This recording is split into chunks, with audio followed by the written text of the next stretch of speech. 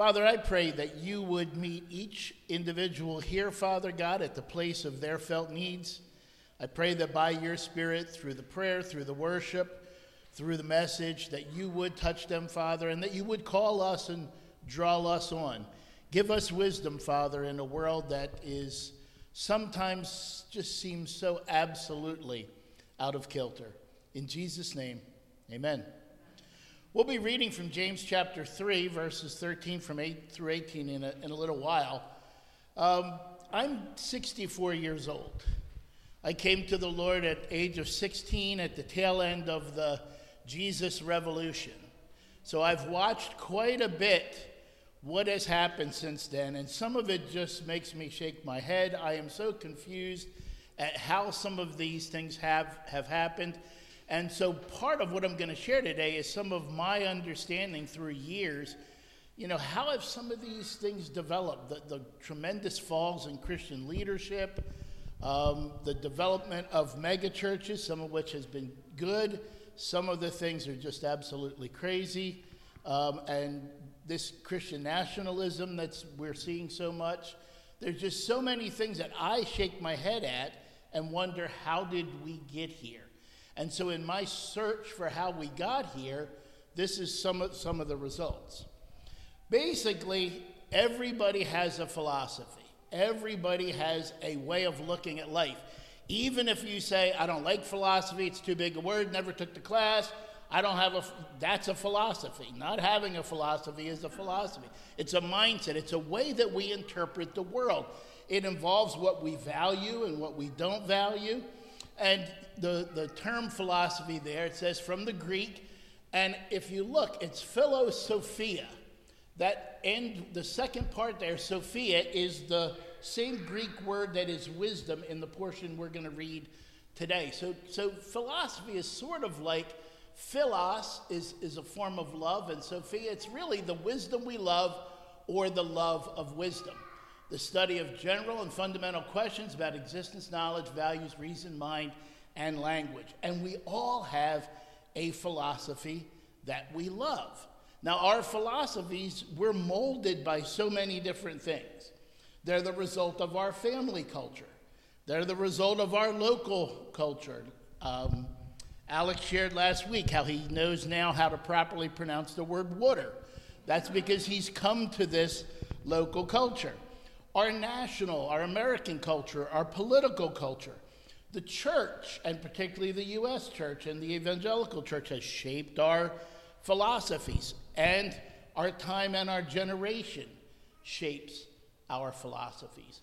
What I want to challenge us to do is to take a look at what it is that we believe and be sure that it lines up with Scripture so that we don't become a victim of a bad philosophy. So let's look at James chapter 3, verses 13 through 18.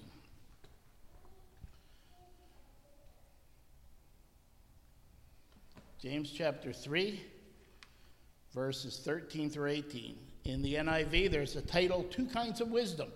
Just like in the book of Proverbs, we have foolishness and wisdom. Here, James is saying, when it all boils down, there's only two types of wisdom. Who is wise and understanding among you? Let them show it by their good life, by deeds done in the humility that comes from wisdom. But if you harbor bitter envy and selfish ambition in your hearts, do not boast about it or deny the truth. Such quote-unquote wisdom does not come down from heaven, but is earthly, unspiritual, even demonic. For where you have envy and selfish ambition, there you find disorder and every evil practice. But the wisdom that comes from heaven is first of all pure, then peace-loving, considerate, submissive, full of mercy and good fruit, impartial and sincere. Peacemakers who sow in peace reap a harvest of righteousness. So what do I mean by the way we're shaped by our philosophy? Our family culture. I grew up in a family that had a business. And so there was a Christian family. My grandparents donated to 20 different ministries, Part of the reason they saw themselves in business was to give to the kingdom.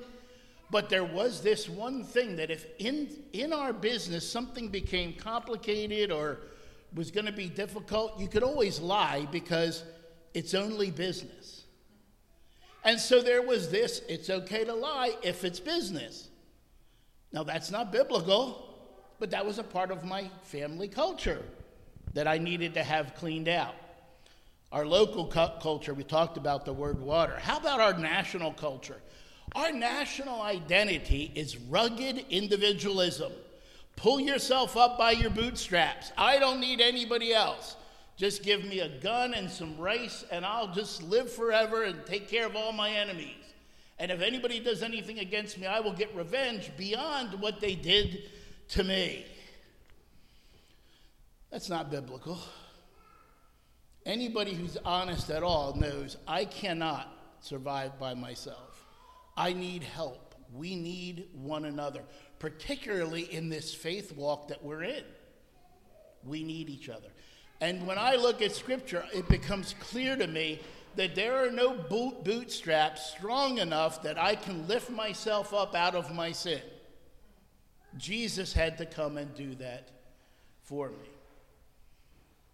Then with our political environment, it has become so that you can't care about abortion and the environment both. If you care about the environment, well, then you're on Team A. If you care about abortion, you're on Team B. But if you care about both, what's wrong with you? And that's not a biblical stance. What about our church culture? Bigger is better. Isn't that a part of our general church culture? I found this quote and I fell in love with it by a man named Edward Abbey. Growth for the sake of growth is the ideology of a cancer cell. It's the only thing that considers growth for the sense of growth good. It would have been wonderful. There are a lot of churches that had leadership problems. It would have been a lot better if they grew more slowly and biblically. And then we're shaped by our generation, our time. I buy and read old theology books because I want to not just be shaped by the theology of my peers. I want to be challenged by the theology of my forebears. And so we need to be open to all those things. So we're at letter C in the notes. Here are some observations from this particular portion of Scripture. Why is it that this idea of winning by losing is so difficult for us? One of the reasons is that we have been programmed that winning is better. It's a part of who we are. And so even when we make the sacrifices that we believe contribute to the ultimate win, that we have to sacrifice, we have to lose to win, when we go through that, there's something in us that is shaken. And some people refuse to let go of that, and because they refuse to let go of that, that's why we're in the shape we're in. So let's look at James chapter 3 and compare different things. Two main types of philosophy. There's a good life and a bad life. That's pretty easy. Humility versus pride and boasting. Humility seems like weakness to people. Humility seems like losing. You got to put up a tough front, look tough, even if you don't have what it is that you acting like you have. Fake it till you make it. Look strong and don't apologize. Don't be humble. But that's not what we're called to. Sweet generosity versus bitter envy. Why should I give? I need to keep for myself. Because at some point I'm going to be evaluated by what I have. So the more I have, the more of a winner I am. Accepting the truth versus denying the truth. Oh, there are so many things I would like to say here, but we will not. Order versus disorder. Good practices versus evil practices. Pure, which we'll talk about later, much more versus being double-minded. The word pure here is without imperfection, and we'll look at that in a moment. Peace-loving versus being argumentative, striving to win. There's this holy war mentality now within the church. Have you ever said happy holidays to someone and you get attacked? I don't know if the person might be of another faith, and so I want to be humble. I want to have respect. I want to be able to have an open conversation. So I may say happy holidays. I've said happy holidays and had a Christian person berate me because it's not the holidays, it's Christmas, and Christmas is Jesus' birthday. Considerate, and the opposite of that in the Greek would be abusive, people who abuse their power. One of the things that I've seen a rise of in my 50-some years in the church, or nearly 50 years in the church, is we take a strong stance on sin with some people and a very liberal view with others. I've been in services where two teenagers who got a little too physical are called to come before the church and confess what they did in front of the whole body. But when the pastor of a mega church has a similar type of sin, we've got to cover it up, let it go, because it's going to affect the kingdom of God if people find that out. Now, why would you do that? Because we got to stay big rather than stay right. Submission versus dominance. There is a real call for dominance. We're going to take over. That's what a lot of the idea behind Christian nationalism is. We take over, we have control, we have power. When the church has done that throughout history, it has never worked out well. There was a time where they talked in Rome, when Rome became a Christian nation, where they would say, we're going to go worship the sun, S-O-N, and people thought they were going to go worship the sun.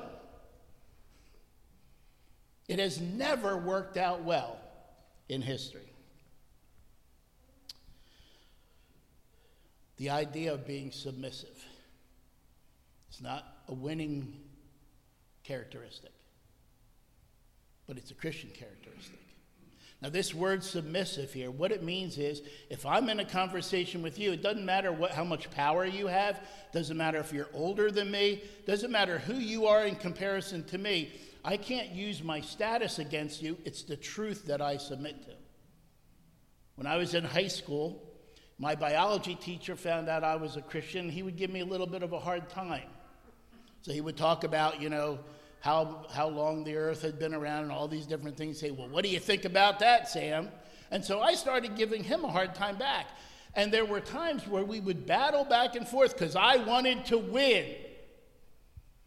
And the guy who shared the lab table with me said, none of us are learning anything while you two guys are doing this. Don't you think it would be more like your Jesus to not say anything at all than to fight with this guy? Now, I wanted to fight with him. But I was at that point, thank God, my heart was in the right place where I was like, you're right. And I stopped. That young man is a believer today. I'm not saying because of me, but I could have made it a lot worse. Full of mercy rather than full of judgment. I know people who watch Christian ministries and say, her shirt's unbuttoned too low, her hair isn't right, he shouldn't be wearing jeans. I mean, they will judge almost anything, even within our brothers and sisters. Imagine trying to find your way, break your way into a church when, as you walk in, you can tell people are evaluating everything about you, including your clothes and your haircut. I once brought a young lady to church after sharing the gospel with her on a Sunday. She had contemplated suicide, called me, I was the last call, and shared the gospel with her. I said, well, you need to come to church. I was even smart enough back then to know I can't be your savior. You need to get into community. And so I brought her to church. And when she came to church, I was dating my wife at the time, my present wife now at the time. When I brought her to church, there was a little conclave of girls who got together and said, I can't wait to tell Debbie who he brought to church. You believe her? Or you believe him? And do you believe the dress she wore? Do you see how low cut it is? Do you see how short it is? And at the end of the service, the pastor shared the gospel and then said, if anybody would want to come up to receive the Lord, please come and we'll have someone pray with you. And about 4 or 5 people came up. She was one of them. Not one person went to pray with her. They were more concerned about my relationship with Debbie and judging the way this girl was dressed than her entering the kingdom. And finally, an 80-some-year-old woman who was one of the sweetest people in the world went up and prayed with her, and they became best friends until that lady died. Good fruit rather than bad fruit. Impartial rather than showing favoritism. Even if they're wrong, because they're on our team. And that needs to change. Sincere versus insincere, or you can type in there or write in there, hypocritical. So, godly philosophy often looks like loser philosophy, but we must understand that in God's game, when the clock runs out in this world is not when the clock runs out for God. And so we can sacrifice, we can be humble, we can be meek, we can give rather than take. We can give away power rather than try to accept it, than to cling to it, just as Jesus did. And we will ultimately find ourselves winners of the big game. Application. We have entered into this kingdom. We've been called out of darkness into the kingdom of light. When we're called into that, we're called into a new philosophy and new values, which means that we must examine the way we think so that we don't become a part of this problem. Remember, the kingdom of God is, Jesus compared it to yeast in dough. It's slow, it's tiny, it works slow, but it is effective and pervasive. We have a lady that we work with in the ministry I work for from India, and she said, you know it's God when it's small, starts out small, goes slow, and then it's placed at the feet of Jesus. That's where the trust is, not within human power. So that word pure we talked about. James says, first of all, this wisdom is pure. That word there is the word hagni in Greek. It connotes the absence of spiritual, ethical, and behavioral imperfections. It's the opposite of being double-minded. The word double-minded in Greek is double-souled. I don't have two souls. I don't have a soul that's going in one direction and in another direction. It's all going in Jesus' direction. And we have now where that's not taking place in much of society. The church has often made purity about our hobbies. What movie you saw that movie? You're not pure. You dance? You're not pure. You drink this? You eat this? You're not pure. You wear this? You're not pure. About these little things, and biblically, when we talk about being worldly, it's really about our mindset, our philosophy, our values. What is really important to you? What guides your decisions? So we must examine ourselves to see where we have embraced wrong ideas so we don't become a part of the problem. Once we do that, doesn't Jesus say, once you take the log out of your eye, you can take the speck out of someone else's? Once we've done that, we can be more effective in critiquing and changing the faults in the church that have come now. 1 Peter 2, verses 1 through 3, talk about getting rid of those things that are not good. 1 Thessalonians 5, 21 and 22 talks about hearing something and keeping the good and throwing out the bad. And so I challenge you and I call you today. As we hear about these things and as we struggle with some of the ideas, let's evaluate our core values and be willing to change them. Number 4, we must strive for intellectual honesty. We read there, do not deny the truth. There are times where I have seen Christians make very complicated arguments to get to the point they want to get to, rather than simply accepting the truth. We must radically free ourselves from the Jesus and syndrome, where two things are equally important to us. One of the things that got me the most was, it was Colorado Representative Lauren Boebert, who was asked, how many AR-15s do you think Jesus would have had? Now, this woman who claims to be a believer, what a wonderful opportunity to share the gospel. How many AR-15s do you think Jesus would have had, lady? to be able to share his sacrifice, his willing sacrifice to give his life so that people could be saved out of their sin. But what did she say? Well, not enough to keep his government from killing him. Because it was about Jesus and guns, not just about Jesus. What are your Jesus ends? Jesus is the Lord of my life, but this other thing is just as important to me. Number 6, we must avoid isolation. Fellowship is a key, and don't just fellowship people who are your age or think like you. Because then we get into this groupthink thing and we just encourage ourselves that we're right. Fellowship is so important, to have our ideas challenged, and then not to fight, but to earnestly and lovingly seek the truth together. And most of all, this is where I just don't understand some of the things I hear people say. We must maintain our love affair with the Word of God. James tells us the Word of God is a mirror. Every morning when I get up, I think I have hair. When I first wake up, I think of myself as around 40. But then I put my feet on the ground, and now that I'm in my 60s, it's like, oh no, I'm not 40 anymore. But when I get to the mirror, I realize. Now, at first, I didn't know that until I believe it was my wife who lovingly said, I sat up in the balcony today, and I realized, because she's shorter than me, so she's normally looking at me this way, you've got a bald spot, and that thing has spread since then. So we read a book, and we're like, that's a great idea, especially if it makes us seem like winners. Oh, look, we're winning. We're tougher. We're better. Our ideas are better. We're the best. But let's spend time in the Word to see, are we taking this down? The church has done wonderful things throughout its history and has represented its Lord well, and the church has humiliated and embarrassed its Lord and done terrible things throughout history. Let's be on the right side and encourage others to do so. Remember, the Word of God is that solid foundation. I don't want to build my life, my philosophy, my way of wisdom on the sand. I want to build it upon the rock.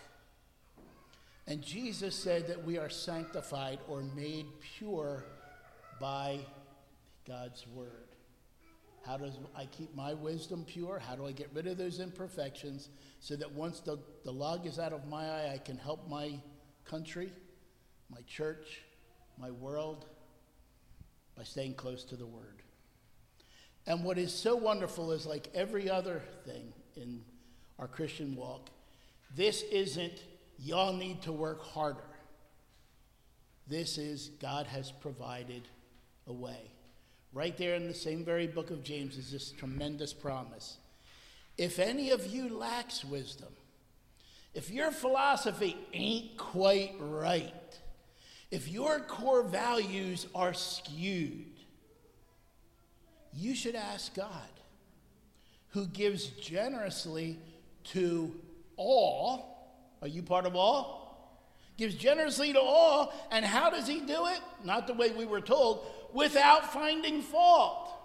You don't go to God and say, God, I don't know, this guy talked about this stuff today. I'm not sure I really understood everything he said, but are there areas in my life that need to change? God's not going to say, you should have studied harder so you could answer that question for yourself. He is going to lead you into those truths. That humility that he calls for is what helps us to find those truths. If any of you lacks wisdom, you should ask God, who gives generously to all without finding fault, and it will be given to you. Alex?